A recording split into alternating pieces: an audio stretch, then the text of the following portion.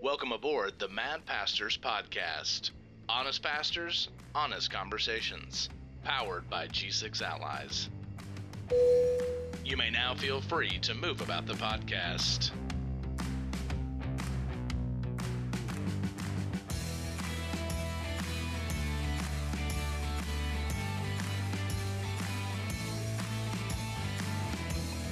Welcome back, everybody. Welcome back to the Mad Pastors.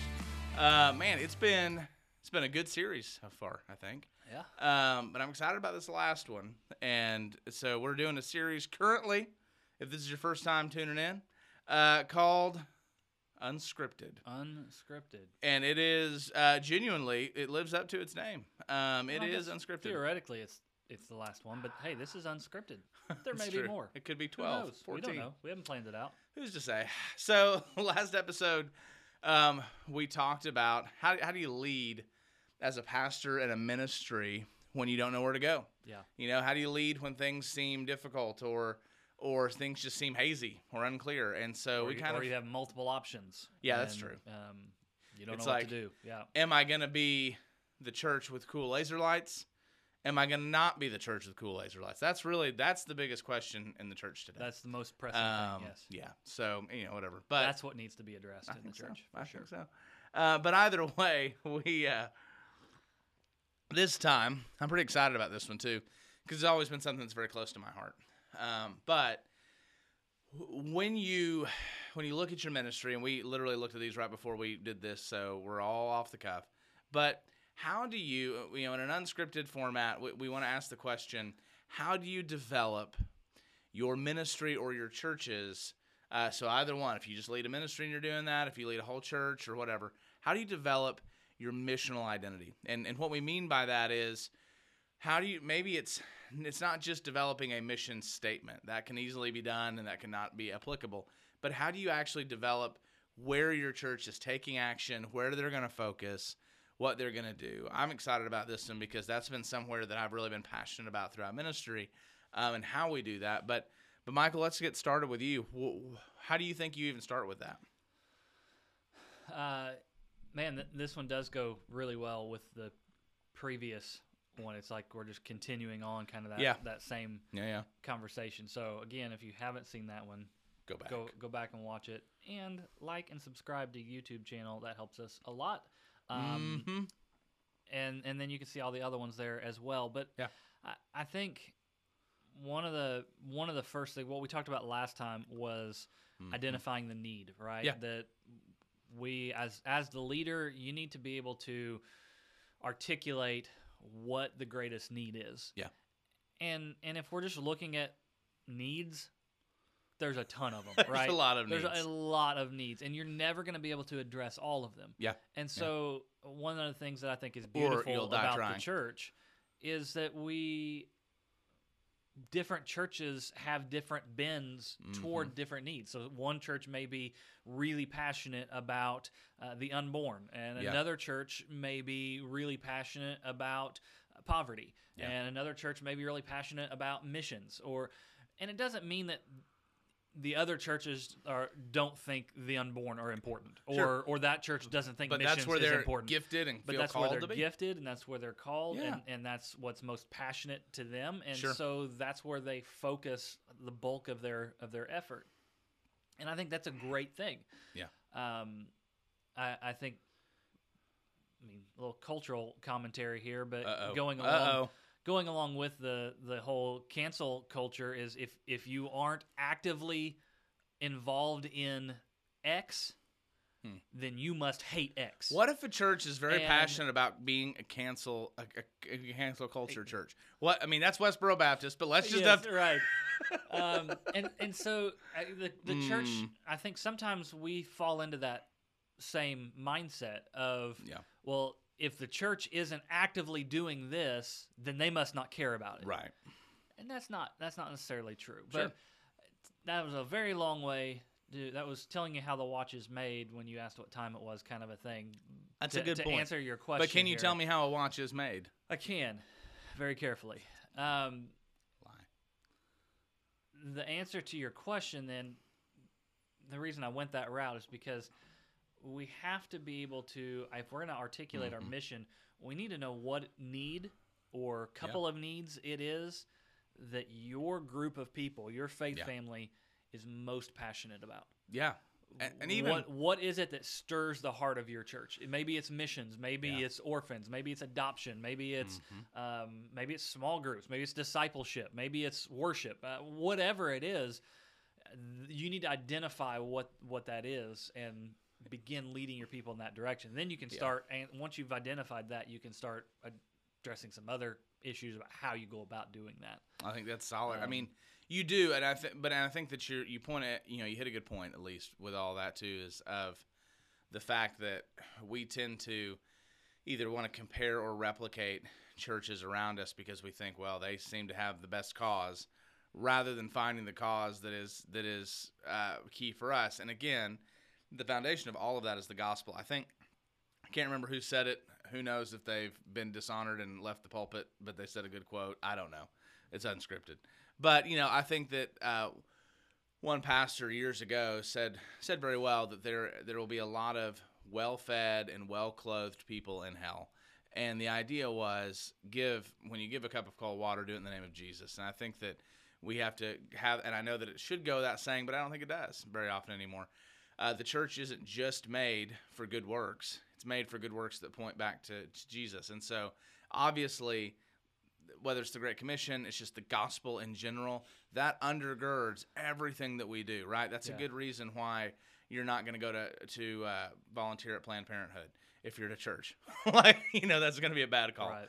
But and so that undergirds part of our mission, but also it's a mission that points back to Jesus, right, constantly. And so here's how it's kind of funny. I always have a bullet loaded in this gun. It is because this is one of my favorite topics when it comes up. But this is what we heard was an issue for a lot of churches and a lot of ministries. And so for us, the passage that I go to, I pulled it up here on my computer, is Matthew 9:35. And so you've got, it says, Jesus went through all the towns and villages, teaching in their synagogues, proclaiming the good news of the kingdom, and healing every disease and sickness. And when he saw the crowds, he had compassion on them, because they were harassed and helpless, like sheep without a shepherd. Then he said to his disciples, "The harvest is plentiful, but the workers are few. Ask the Lord of the harvest, therefore, to send workers into his field." And I think you did so well. One, you do identify the need. But when you think about what's my missional identity going to be, there's been three questions, and for probably the last 7 or 8 years, that passage has been on my heart for here. And I think you pull 3 things out of it. Okay. Find, engage, and connect. And so that becomes part of what informs it. I think that when you talk about, and we'll get to that, but you're right, when you talk about the need, what do we mean by that? I think that, so I've served in student ministries, college ministries. I've served as a connections group, you're a groups pastor, and in a lot of different capacities.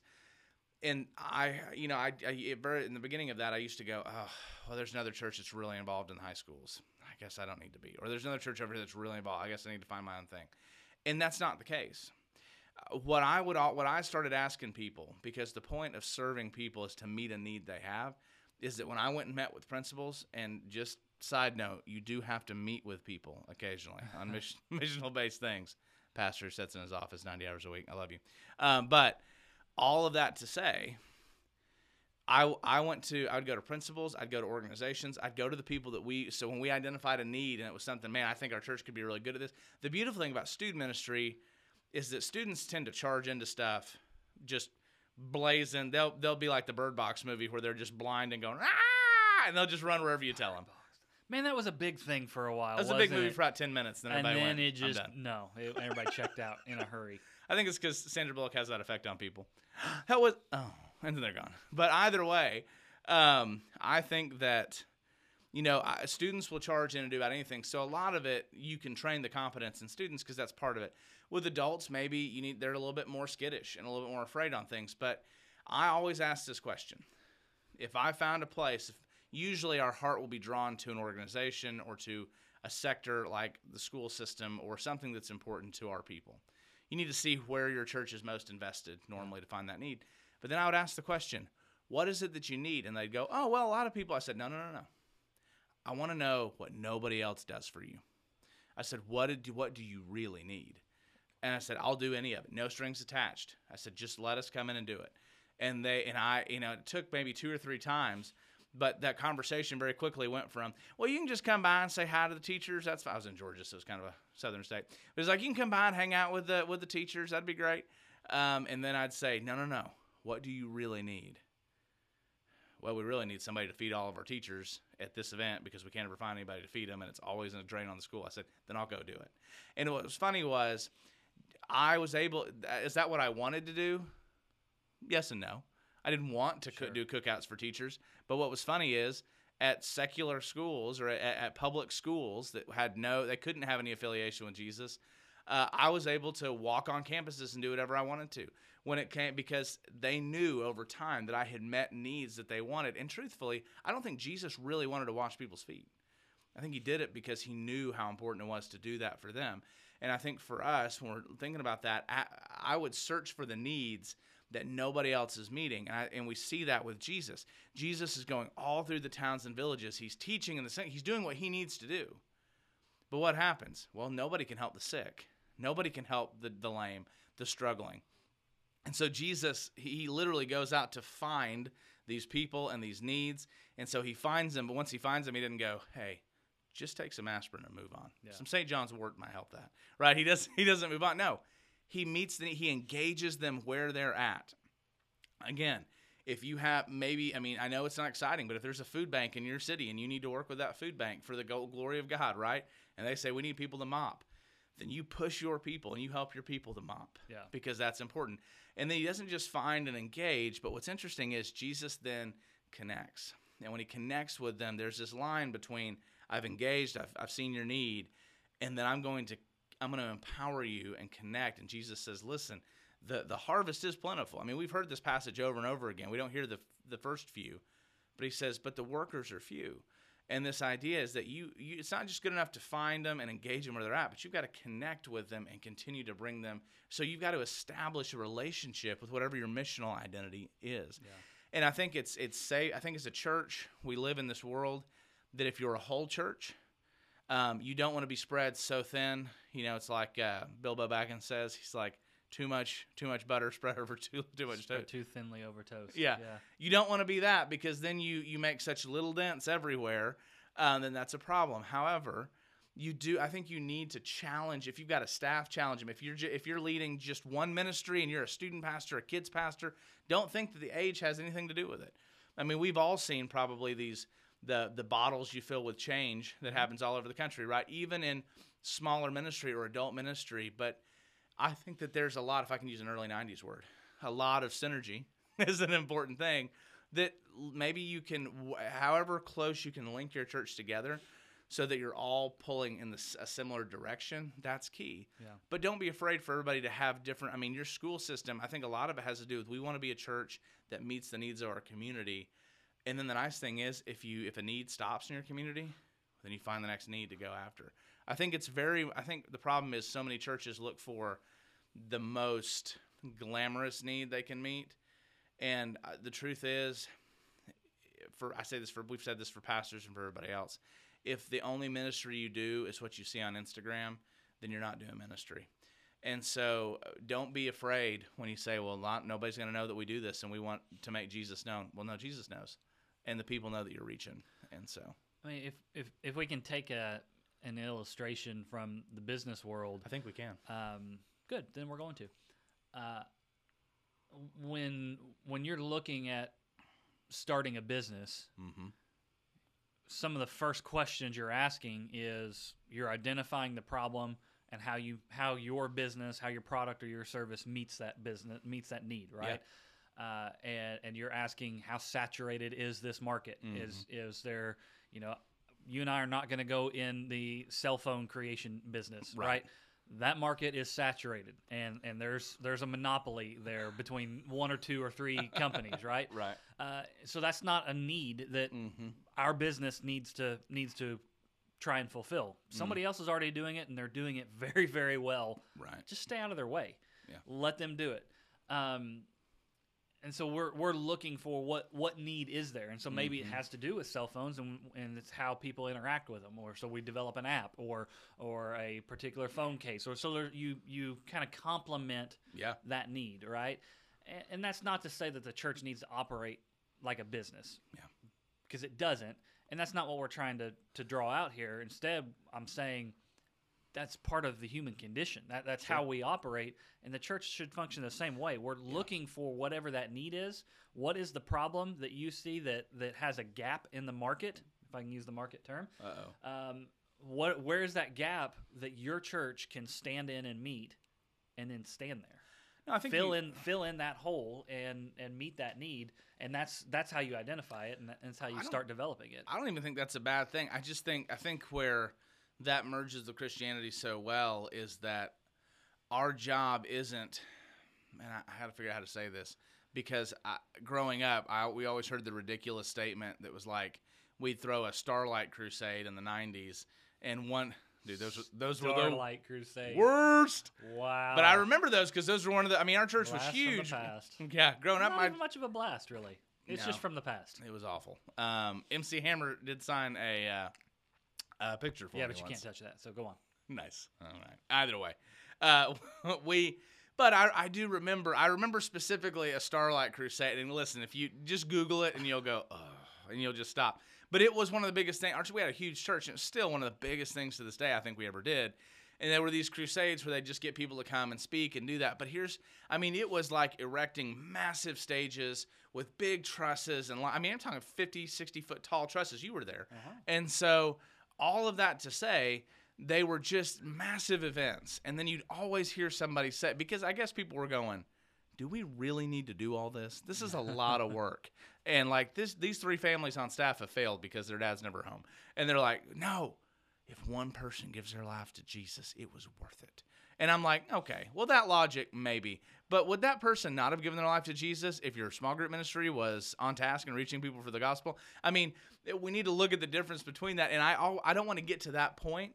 What I do want to get to is, you're right. When people, I have noticed wherever I go that there are excellent ministries. And I say ministries not lightly. They're not just organizations. They are ministries. And you've got to weigh out, is this going to just help ease the pain of a world, momentarily and not have anything to do with Jesus? Or is it going to help ease that pain and give them a cup of cold water in Jesus' name? So wherever you go with that, I used to notice there were some pretty big ministries in town, and they were separate. And so and I won't say their names because they, people listen to this in those places, and they were good ministries, but they were well known. And they were very popular, and that's good because they did a really good job. But we always gave to the popular ones, and we always gave to the ones that had a lot and that were doing well, even to the point that they go, oh, well, we don't need any more for this semester. And I wondered, I used to always struggle with this, and I didn't have the character, I guess, or frame of mind at the time to really push it and think about it. I was on the executive team, but I remember thinking, there's got to be more ministries out there. And what that hits is a greater problem of, are we just looking for what is in vogue or what is the most popular thing we can give to connect our name? Or are we giving to ministries that maybe nobody will ever see except for our church? And we care to do that, because at the end of the day, John said everything Jesus did wouldn't fit into one book. There wouldn't be enough books there to do it. World, yeah. So you got to think 99% of Jesus' ministry we'll never know about until we see him. And I think that you need to be a church that 99% of your ministry, it's okay if it's unseen because you're doing ministry. And that's when I think it has a lot to do with Jesus saying, don't let the left hand know what the right is doing. The more ministry you do that is that is personal and that isn't just blasted everywhere, it doesn't mean you can't post things. But the more ministry we do that we don't get any type of recognition for, the more like Jesus we are and the bigger change we make. Yeah. And so when you're talking about your missional identity, when we say, and we've said it in several podcasts, tell the story. We're not telling you build up how amazing your church is and post commercials. We're saying tell your church body, show that body. And this is part of, we talked about it last time, this coffee shop, where he said you want to train people what kind of coffee to drink, not just give them what they say they want. Right. Help your church see this life was impacted by the gospel because of what you're doing. This life, and the truth, I think the more that we learn And C.S. Lewis said it so well that humility is not thinking less of yourself. It is, because that's still on yourself. It's thinking more of others and putting others, or what is it? Not thinking less of yourself, but thinking of yourself less. Thinking of yourself less. Yeah. And so thinking of others more. And I think that needs to be the goal. We see that in Jesus' ministry. I think I had not even thought about it because this is unscripted but the fact that so much of Jesus' ministry is lost to history until we meet him. And he meant it for it to be that way. Mm-hmm. It wasn't a joke. I think that's by example. Yeah. Good. I think that's a solid episode, but what do you have to end us with? I don't know that. I mean, I think the main takeaway from this, if you are a pastor who's listening and you're kind of wrestling with what should our missional identity look like, or maybe it's we have a mission statement that we've had for 30 years or 50 years or whatever, and it needs a refresh, or that's just not where we are. This mission statement was developed in a completely different world, because it probably was. I mean, we live in a very different world. Yeah, absolutely. And you want to move your church into the future. Mm-hmm. I think these are some of the things you need to be thinking about. Of what is that need? How are we identifying that need? What is our corporate gifting? Yeah. What's the essence of our church body, and what makes us tick? What are we passionate about? What moves us? Because I mean, if you select a mission, now, we did say last time, and we said it again here, you want to teach the people what they need, not necessarily give them what they want. But that has to be balanced, right? Because if you, as the pastor, are really passionate about, why ministry, yeah, absolutely, but no one in your church is passionate about that, you're going to be fighting an uphill battle constantly. And it's like, and they're not. I mean, you're going to have some that are going to get on board just because you're the pastor and they said to, do that. But they're not going to own it themselves. Right. And so you need to be asking your congregation, ask your elder team, ask your lay leaders, your volunteers, ask people who are not currently involved in a leadership capacity. Yeah.